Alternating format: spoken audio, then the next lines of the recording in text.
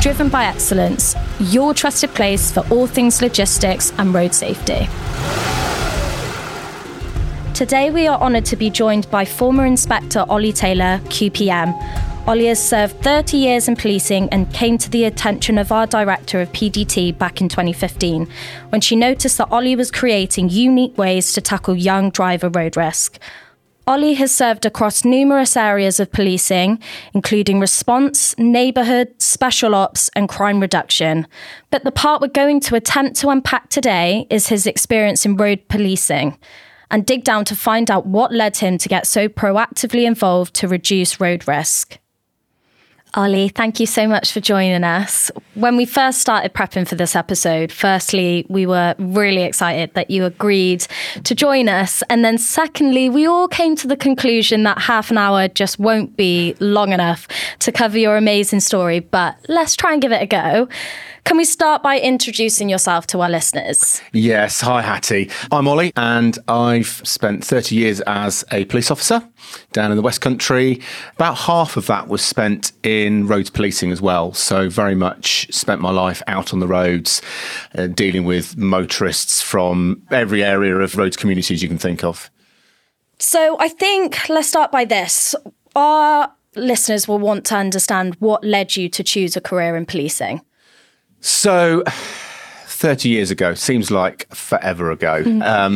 I had an older sister who was a police officer in Dorset, and she used to come home from time to time and tell stories of daring do and bravado and chasing burglars through gardens in the early hours of the morning. And being a quite impressionable teenager, sort of in my late teens at that point, I thought, that sounds quite exciting.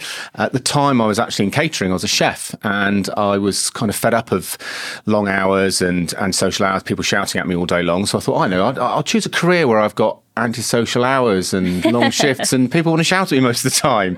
But it was outdoors rather than indoors majority. So I applied for the police and didn't really at the time think, I was only 21 at the time. I didn't really think that I would get very far. Devon and Cornwall had very, very high recruitment standards at the time. They were considered one of the toughest forces in the country to get into.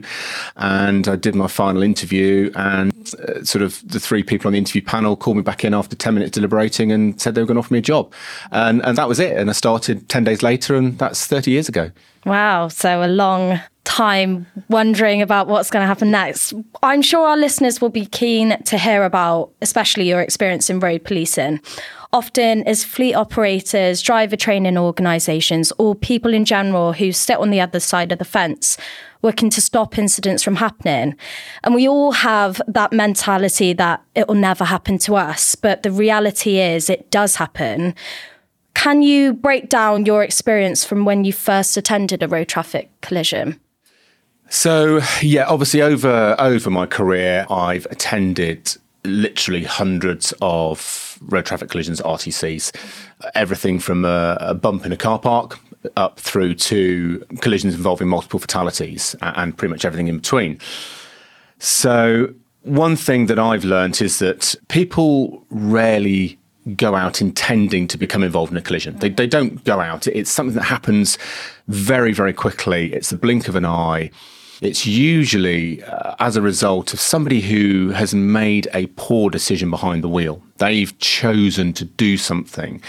They haven't thought about the consequences or the risks involved in the particular behaviour that they've demonstrated, if you like, behind the wheel. And suddenly things have gone out of control. And the minute they start to go out of control, actually, those people just become a passenger. Whether they're a driver or a passenger, they just become a passenger. Physics and gravity will take over, particularly in the high-end collisions that I've unfortunately had to investigate many of throughout my time as a traffic officer. One thing that I think people don't really understand is that road safety is actually everybody's responsibility. It's not just the responsibility of the police or the local authority or people like yourselves. Actually, it's every one of the listeners to this has a responsibility around road safety. It doesn't matter whether you're a car driver, a car passenger, whether you don't have a car, whether you're a pedestrian, whether you ride a horse, a bike, it doesn't matter. It really doesn't matter. Road safety is a critical part of everybody's, or should be a critical part of everybody's thought processes when they're out using the roads in whatever form they use the roads in. And that's the first step, is getting people to understand that they all have a part to play in that road safety journey, if you like. And if everybody understands their part to play, actually, the roads could become an awful lot safer. Yeah. So everyone has a responsibility. Can you talk us through what happens when you arrive at a scene of a collision? Can you talk us a bit through that? Yeah, so we're talking kind of the higher end collision type work that I've done, or the lower end stuff. Whilst it can be traumatic for those involved, sort of the lower end collisions, sort of damage only, maybe knocks in car parks and things like that, tend to be fairly routine, and we'll go through and we'll obtain, make sure people have exchanged details. If obviously anybody's been injured, then we'll record it under the Road Traffic Act that we need to. When we start to get into the higher end collisions, things then become a little bit different. So often as not, it'll start with a call on the radio to reports of a serious road traffic collision. At that point, often as not, we have very little knowledge of what we're going to be heading into. So one of the roles I undertook on traffic was what was called a lead investigating officer. So in simple terms, my role would be to attend these collisions and then manage the scene, so manage the evidence gathering phase at the scene, deal with any offenders, deal with witnesses, deal with victims and families, and then go into the investigation phase. So ensure that we gather all the relevant evidence at a scene, be that physical evidence, be it witness evidence, be it digital evidence, doesn't matter what it is, and then use that to try and piece together what happened. So I always looked at all my investigations as a jigsaw puzzle, and when I got to the scene, that jigsaw puzzle was in pieces all over the place. So little bits of this jigsaw everywhere. So my role was then to gather all the bits of the jigsaw together with colleagues, with specialist colleagues, and slowly put that picture back together. So that come the end of the day, if somebody was responsible for injuring or killing somebody else on the roads, that they saw justice, that they saw they were put through the justice system, they were then put into a court process, be it a magistrate's court or a crown court for the real high-end offences, or if, as often as not, in the cases I've dealt with over the years, the person responsible has been the person who has tragically lost their life, then it'll then go through the coronial process, so it goes to inquest. So then what we need to do is make sure that we prepare a file for the coroner to be able to hold an inquest into the death of an individual. So it's this jigsaw puzzle. So it's about building that jigsaw puzzle. And when there's always loved ones left behind after these collisions. And really, for me, it was very much about providing the answers to them of what happened and why did it happen. Because that's what they want to know that. And secondly, they deserve to know that. Yeah. If their loved one's been killed on the roads, they deserve to know what's happened at the end of the day. So as a lead investigating officer, my responsibility is to rebuild that jigsaw puzzle. And often as not, we can pretty much complete a picture. There are occasions when there are maybe 2 or 3 pieces missing. And those pieces may well be the only person that could ever answer that question would be the driver involved or the person involved who's tragically been killed. So whilst we may not have the full jigsaw puzzle back together, what we do have is we have enough of a picture to be able to answer those 2 questions. What happened and why did it happen? And we've rebuilt that collision. So to do that, we have specialist colleagues in the police service who will come out to a scene and provide expert evidence gathering capabilities. The forensic collision investigators, extremely highly trained and talented officers who will be responsible for gathering the physical evidence at a scene. So plotting vehicles, plotting debris, looking at skid marks, looking at all those sort of bits and pieces to then be able to provide a package of evidence. Then you build on top of that, you put in your witness evidence, you put in digital evidence, CCTV, dash cams, sort of mobile phone type evidence, things like that. Then you've got your physical witnesses. So you've got potentially people who've seen what happened, who may have seen the manner of driving before collisions occurred. So you then start to build those into the inquiry and into that picture as well. And slowly but surely, you'll get this picture start to develop of exactly what's happened. You can then look at, okay, so now we know what's happened. Is somebody responsible? Has any driver involved in this collision? Have they committed a road traffic offence? And if so, which road traffic offence have they committed? And do we have the evidence to be able to put them in front of a court for them to answer to what they've done? And then we get through that process. So it's not an overnight process by any means. It's a lengthy process, particularly fatal investigation, but it's critical that we provide those answers and we hold those responsible to account. Yeah, absolutely. Once you've left a scene and you've witnessed something quite traumatizing, let's say, how do you decompress after a day like that?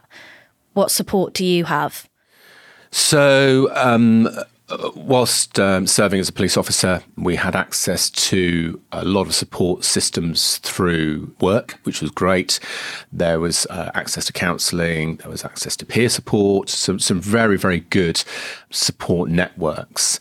Everybody, I think, has a different way of dealing with trauma within not just the police service, but we talk about the blue light services. There are other organisations, the military to a certain extent, who are exposed to trauma in various ways. I think within policing, there are certain areas of policing where you are exposed to a lot more trauma, and roads policing is definitely one of those areas.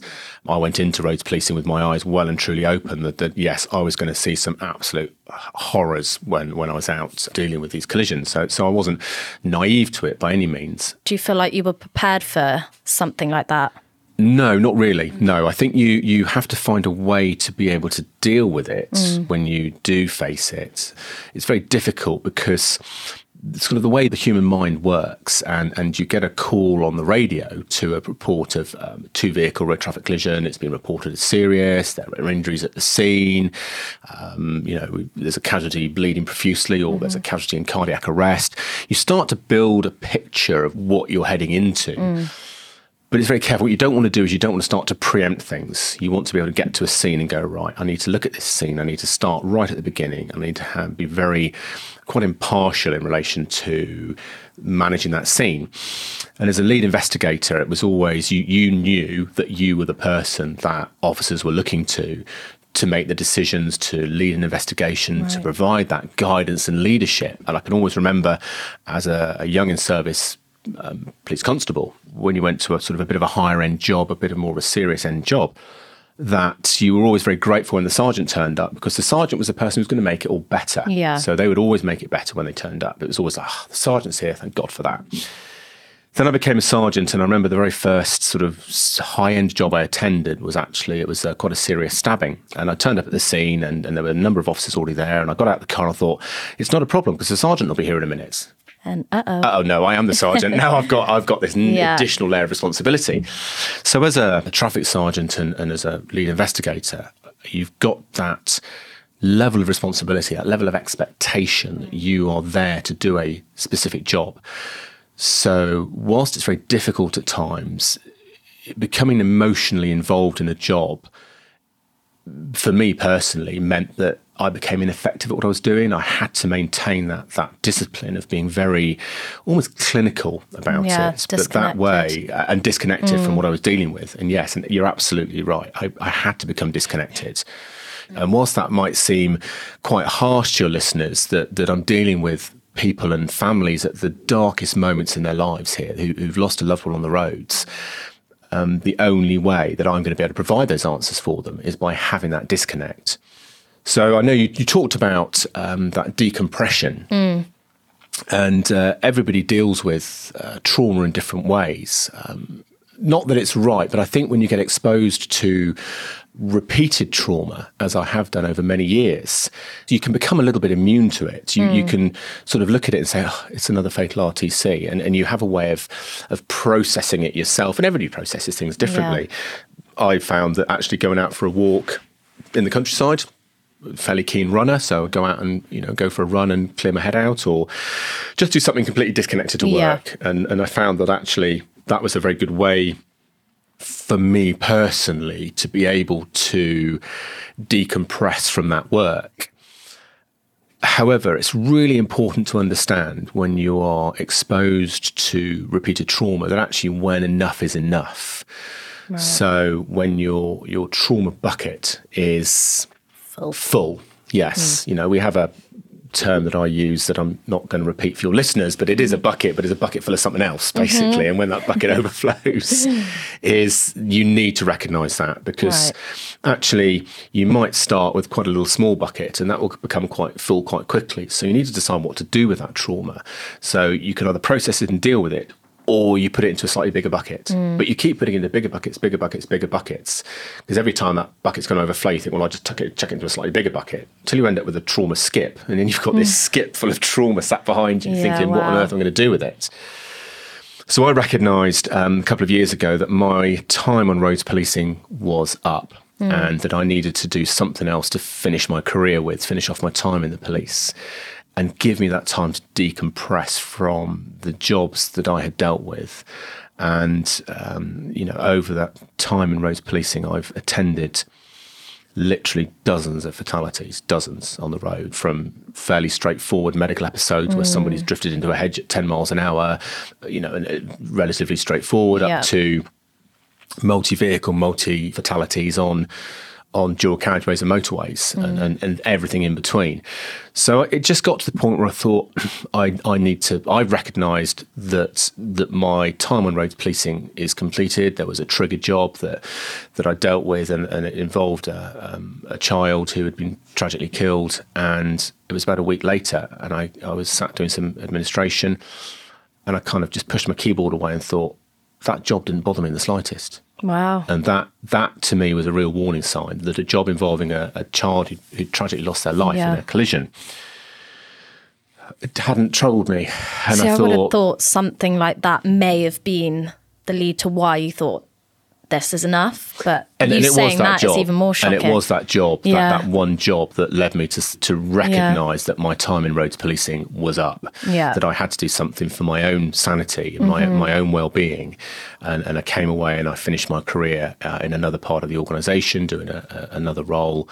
I don't regret my time on roads policing at all. I don't regret it in the slightest, and I had a huge amount of satisfaction in the work I did on roads policing, and providing those answers to families to be able to have at least some sort of closure, particularly around they understand what happened, understand why it happened, and if needs be, put those responsible in front of a court and let a court decide their fate. And there was a particular case that I dealt with that, when people used to ask me, and I had colleagues that weren't in roads policing, used to say to me, why do you keep going back? What makes you keep going back to these things time and time again?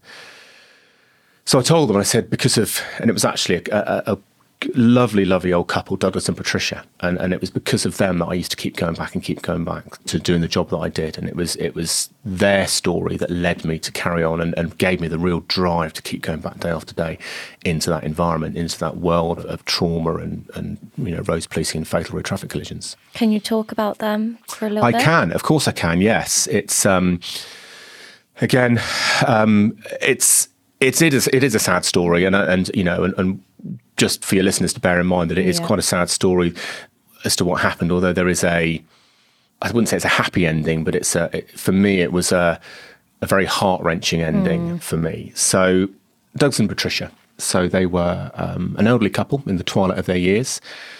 She was in her 70s, he was a little bit older, in his early 90s, and they were enjoying retirement. Patricia was very, very active in the local area, and she was chair of the local walking group and used to go out. Douglas wasn't in the best of health, but he was still pretty good. So this one morning they'd gone out, and they'd gone out to a local garden centre, they'd had a spot of lunch, they'd gone into the local town, and they were driving home from that back to their home address. They weren't that far from their home address. And the piece of road that the collision occurred on was basically, there was a hidden dip. So a hidden dip in this piece of road. And they were coming from one direction and the offending driver was coming from the other. And the offending driver was in a much, much bigger car than they were, huge compared. The two vehicles were massively different in size. And the offending driver decided that he was going to overtake another vehicle coming into the dip, and hadn't seen Douglas and Patricia's car coming the other way. And basically met them at fairly high speed in the middle of this dip, to the point that it punted Douglas and Patricia's car back up into a hedge.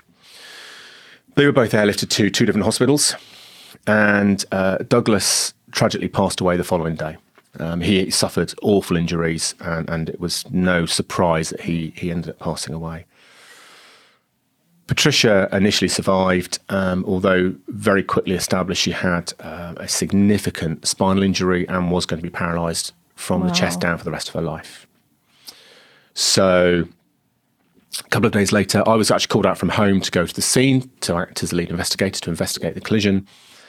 So I attended the scene, dealt with all that side of it. A couple of days later was up at the hospital where Patricia was a patient in the intensive care unit, and Douglas had been taken for a post-mortem examination to establish the cause of death, basically, a common practice when we're dealing with fatal road traffic collisions. And I got a call from the office to say that Patricia had said she wanted to be with Douglas. She had nothing left to live for, and she just wanted to be with Douglas and for the hospital to withdraw her medication, which is a process that they can do. And that the only chance I had to obtain the evidence or her account was going to be there and then, basically, because they said once they withdraw her medication, she would pass away within a few hours. So I attended the intensive care unit. I sat with Patricia for 4 or 5 hours, obtaining a handwritten statement, knowing that when they withdrew her medication, she would only survive for a few hours and I would probably be one of the last people to see her alive. And that was really hard to deal with, really hard. Although, again, I had a job to do. I had to get her evidence. Her evidence was critical in the investigation. So got her statement out of her, left her to it, and waited for the phone call from the hospital to say that she passed away. And that phone call never came. And against all the odds, Patricia survived. Against all the odds. Her body just wouldn't give up. Oh. And I then saw Patricia again about 18 months later in Crown Court when the case or the trial was heard for the driver involved. And I turned up at Crown Court and Patricia's there with her carer in a wheelchair, still no feeling from the chest down, completely paralysed. And she just sort of nodded and half smiled at me as we walked in. And we went in, the hearing was heard. The driver was convicted and he was sentenced to whatever it was, 8.5 years in prison. So I was quite happy with that. Okay, we got a result in court. That's what we needed. And as I was walking out of the court, Patricia was out in front of the court again with her carer, and she called me over. And she said, Ollie said, how are you? I said, I'm okay. how are you getting on? Well, apart from the obvious, she was fine.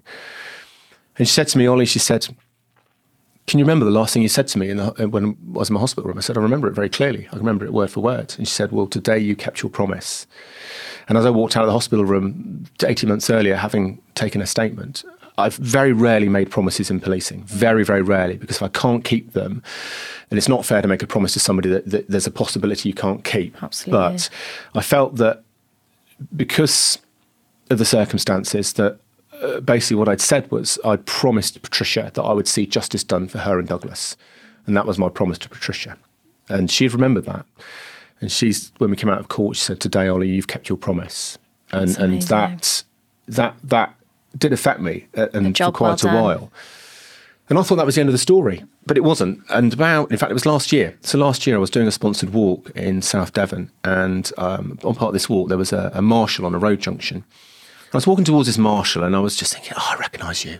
I recognise you. And she looked up and she saw me straight away and she said, Ollie. She said, God, I haven't seen you for years. And I was thinking, it is somebody I recognise, but I didn't have a clue. She said, anyway, she saved me, thankfully. She said, I was Pat's friend. I said, of course. And then I suddenly recognised who she was and where our paths had crossed. Anyway, before I had a chance to say, how was Patricia? She said, she passed away a few years ago of old age. I said, well, that's actually really nice to hear. Not that she passed away, but it was old age that she finally passed away of old age. And she said, she said, yes, she lived the rest of her life as she was, obviously, when you last saw her. She said, but she never forgot you. She never forgot you. She often used to refer to Ollie, the policeman who kept his promise. Oh. And when people said to me, why do you do what you do? Why do you keep going back? And I said, it's easy. It's really easy. I keep going back for Douglas and Patricia and all the other Douglases and Patricias out there who can't see justice done for themselves. And it's people like myself and colleagues who are still serving, who it's their responsibility to ensure that all the Douglases and Patricias out there get the justice they deserve when they lose somebody on the roads. So that's why I do what I do. Thank you so much for sharing that story. No problem. That was really powerful. Obviously, we've spoken about the worst scenarios of road policing, but with your vast experience, what would be the one change you would make to improve safety on our roads? Education, I think, would be the key for me, looking at far more education, looking at far more structured education, looking at making it mandatory within the national curriculum, having a road safety element. I think by the time a young driver gets behind the wheel of a car at 17 or 18, they've actually already had a significant amount of driver training or exposure to driver behaviour through whoever's been taking them, driving them around. So parents, grandparents, aunts, uncles, older brothers and sisters. And they've already started to pick up some really bad habits that poor driving instructors out there, and I'm sure some of your listeners will be driving instructors, and hopefully at this point nodding in agreement that, oh yes, they've got some really bad habits they've got to try and kick out of people. So education, and for me as well, retesting. Is to bring in a process of periodic retesting for people. You can pass your test at 17 and not have to be reassessed and retested until you're into your 70s. That's over 50 years. Yeah. And 50 years is a really long time to be able to establish some really bad habits in driving and some very risky habits in driving. It's always interested me, Hattie, and I've never really quite got my head around this, and maybe one of your listeners will have an answer for us, who knows, on a postcard, is that if you or I were to take, or somebody would take up the violin, take up the violin at the age of 17, and they would practice that violin pretty much every day. Some days it might be for 10 minutes, other days it might be for an hour, some days it might be for 2 or 3 hours. By the time they got to sort of 35, 40, 45, you'd think that they were actually going to be a pretty good violin player. Yeah? Why is the same not true for driving? Yeah. And the more people drive, in some cases, the worse they get. They become complacent. They take risks. They start to take chances behind the wheel. They just take a quick glance at that phone. They just, I'll just have one for the road, just 1 pint for the road. I'll just go a little bit over the speed limit. Whatever it might be, they'll just push my luck once too often. So actually, as we get older as drivers, we in the main become worse at driving, not better. And I've never understood why that's the case. The more we drive, the better we should be getting at it. Now, I know we talk about commercial drivers, and those that drive for work tend to be of a higher standard because they've had additional training. Over my career, I worked out I'd had about 900 hours of additional driver training throughout my career. Wow. Being in traffic, I went on and did a number of specialist driving courses and advanced driving and things like that, but 900 additional hours. And I consider myself to be an okay driver, a pretty good driver, not the best driver out there, but certainly I consider myself safe and aware of what's going around me and the risks involved. But that's because I've had that education. So for me, the one thing, if I could change, would be education from an early age, and have a whole structured education sort of packages running all the way through up until beyond test time and into adulthood and beyond, to be able to get people to understand the risks they put themselves at when they're behind the wheel. The human body hasn't evolved at the same pace that technology has evolved. Yeah. We as human beings are not designed to be travelling along multi-lane carriageways at 70 miles an hour in a small tin box. We just aren't. We aren't designed that way. And it's going to take millions of years for the body to evolve properly to be as safe as possible. So we have to rely on several things. We have to rely on engineering in vehicles, the safety aspects in vehicles to keep us safe. We have to rely on engineering as well. So the enforcement side of it, we had engineering, so enforcement. So if people do it wrong, there's a price to be paid on that through enforcement. And then the big one for me is the education. It's actually to understand the risks that you put yourself at behind the wheel and what happens if you get it wrong. So to combine the three, education, enforcement, engineering, for me, the education is the big one. The main thing.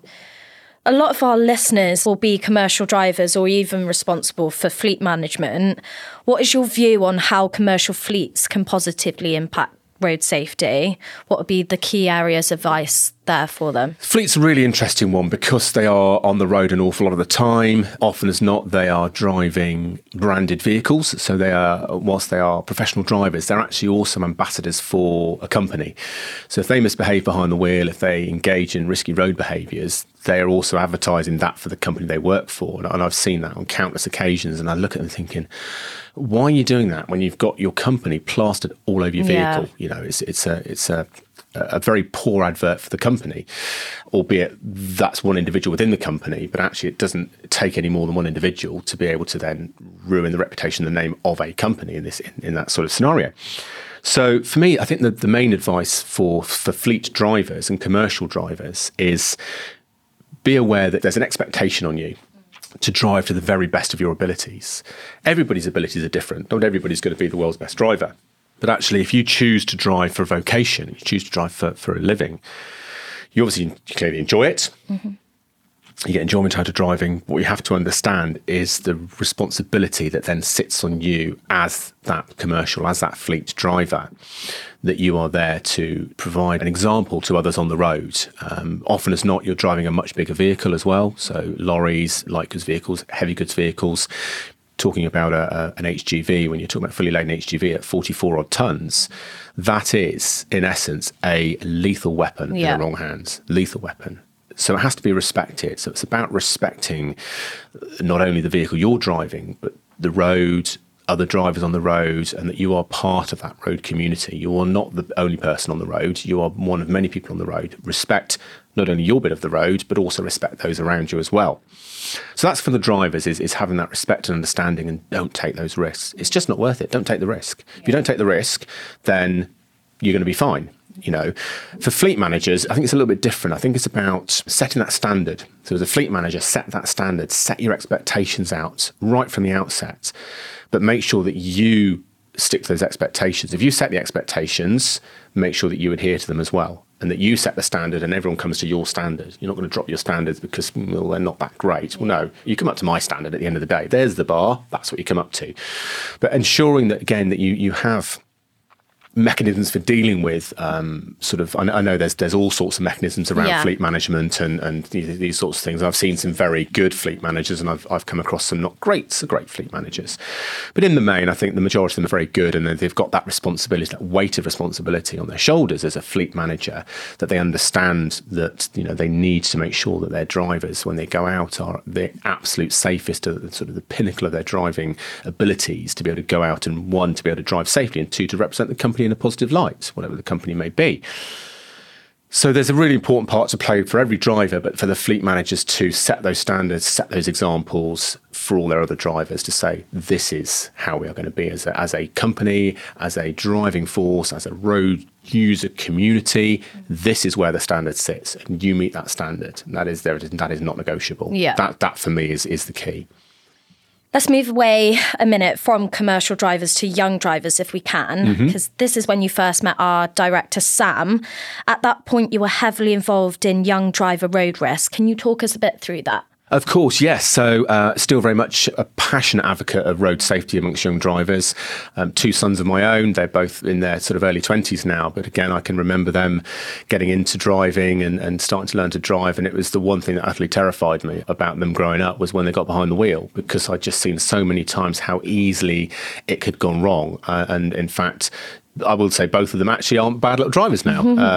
My oldest son, I won't embarrass him by naming him, but my oldest son, I was on duty one evening as a duty traffic sergeant when he was still 17, and he managed to park his new car upside down on a country road. And no. I got the call to the scene. Obviously, I couldn't deal with it because it was my son. But fortunately, him and his passenger were okay, and he'd swerved to avoid something in his story is anyway. Do I believe him? He'd swerved to avoid something in a country lane, and he caught his front wheel in the verge, and it basically dug in, and it just flipped his car over. But not just because I'm his dad, but when I looked at the scene, there were two things that struck me, and the reason that him and his friend got out unscathed. One, they both had their seatbelts on. And secondly, he was doing very low speed for the conditions, because you could tell that by one, where the car had dug in and where it had ended up. There was very little distance between the two. So it certainly hadn't been travelling at any speed. And that was almost certainly what saved him and his friend from significant injury. He was able to get out, although I suspect at the time he'd probably much rather he was immobilised on a stretcher and been taken in an ambulance when his dad turned up. But anyway, that's a whole other story. So young drivers are very much a passion of mine. They are the highest risk road user group, as I'm sure many people are aware, until they get to the age of about 24, when that risk starts to reduce. So it's about educating them, and it's back to this education, to education.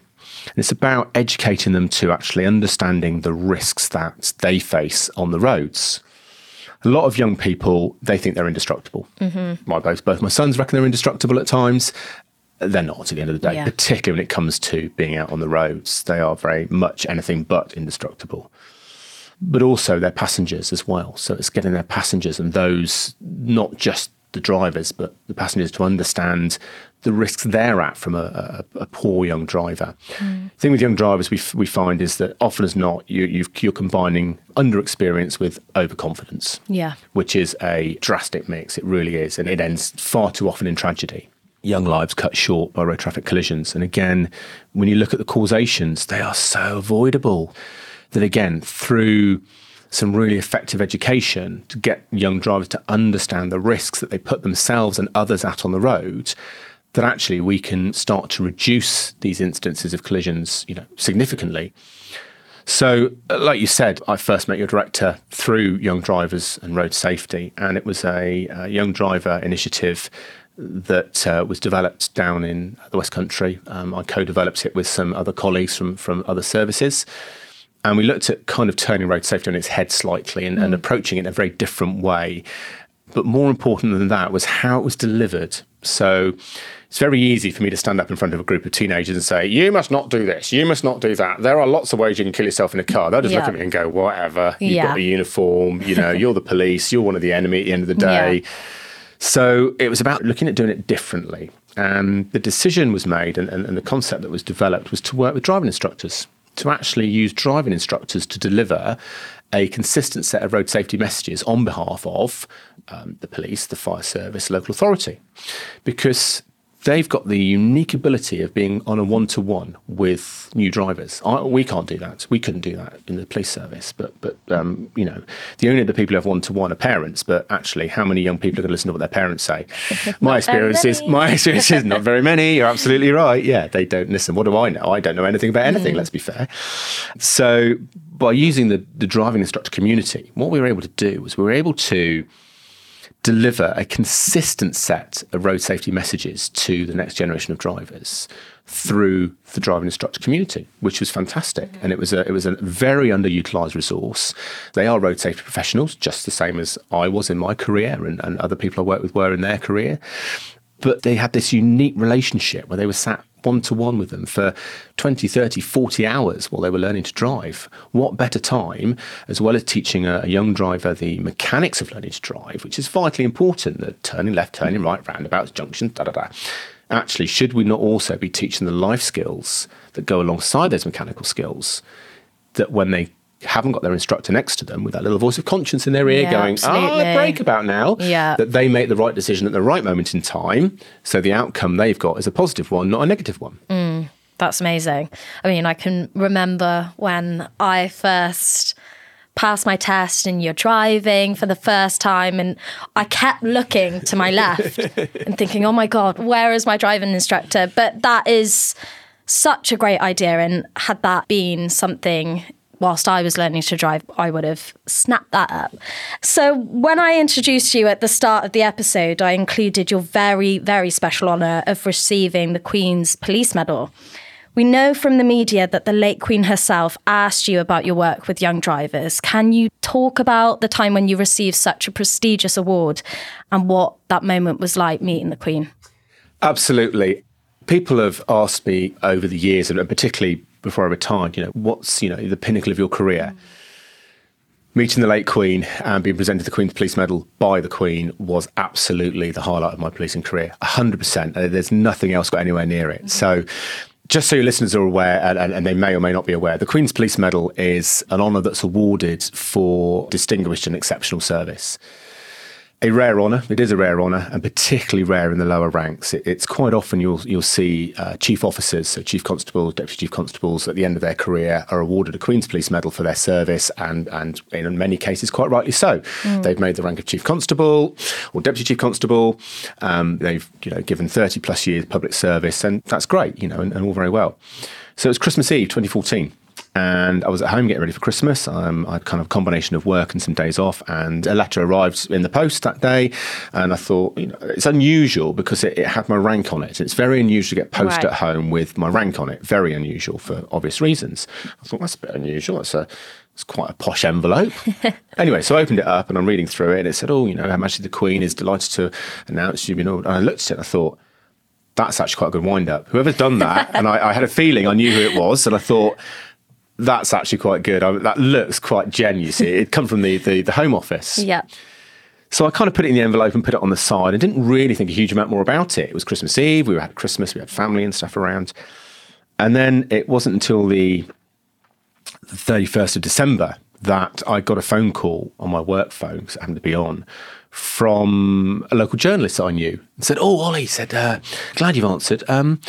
Any chance we can do a short interview about your QPM? I went, it was genuine then. He said, what do you mean? I said, I thought it was a wind-up. Oh, my God. And he said, no, it's in the list. So I was then like, okay, so, right. So it was then announced in the New Year's Honours list. I went to Buckingham Palace with my family in October 2015, and just by pure chance, the late Queen was the royal who was going to be presenting the awards on that particular day. And there I was in Buckingham Palace in my finest uniform, being presented my Queen's Police Medal by the Queen herself. And the one thing she asked me about was my work in road safety, and in particular young drivers. So whilst I never saw the nomination, I never saw the submission, clearly my work around young drivers and road safety had formed a significant part of that, because that's the bit that obviously she picked up on and had chosen to ask me about when I attended the palace. So that's incredible. A rare honour, an absolute honour, and something certainly I'll never forget. And I still have no idea who nominated me. It's a significant process to one, to be nominated, and two, to actually get through the process of nomination. So, if they are listening, then a huge debt of thanks. I don't know if they will or not. I have no idea who it was. But if they are listening, then I couldn't thank them enough. It was just totally out the blue. And what an honour to receive as a police officer. The highest award you can get as a serving officer. So as a serving police officer, you can't get any higher an award in policing than the Queen's Police Medal, which is for the preserve of the police service. There are other awards. I have colleagues who have OBEs and MBEs and CBEs and knighthoods and things like that, which is fantastic. But the QPM is for the preserve of serving officers, and that's what makes it special to me. Congratulations. Thank you so much. Amazing. Thank you. Olly, we know you're at the end of a long, eventful and high-achieving career. What is next for Olly Tayler? Initially, a bit of a break. I'm going to have a little bit of a rest and put my feet up. I'd like to do a little bit of travelling if I get the chance as well. What I'd really like to do is to be able to use the skills and the skill sets and the skills I've built up over 30 years to actually help others. So I'd love to continue my work in road safety and young drivers, look at sort of road safety in general. I'd love to tell my story. I'd love to do I'd really like to do the after dinner speaking type stuff and and tell the story I have to tell, from being effectively jobless and homeless at 19. Oh, wow. To being stood in front of the Queen 22 years later, receiving the highest award you can get. And the journey between those two points is... there's a story. There is a story. There's definitely a story in there. But I'd like to be able to do some freelance work around, and actually, something for once, be the author of my own destiny, and not have to worry about getting up for early turn at 6 a.m. or doing a night shift or all the other things that come with public service.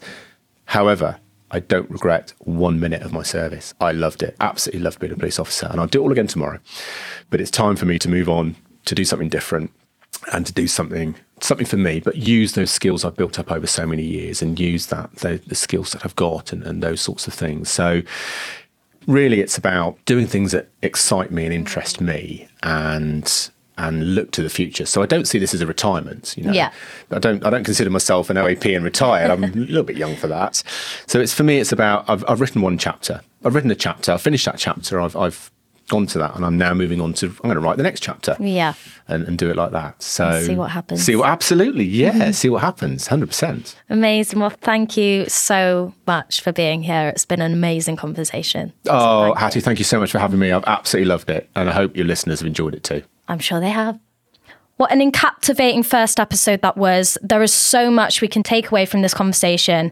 As I said at the start, it was always going to be difficult to get all of Olly's experience and knowledge in one episode. So we will definitely be inviting Olly back. Thanks for tuning in to this episode of Driven by Excellence. We hope you enjoyed listening, and if you did, please don't forget to click that follow button, leave us a review, or share this episode with a colleague. For more information and to keep up to date with industry news, head to our website, pdtfleettrainingsolutions.co.uk.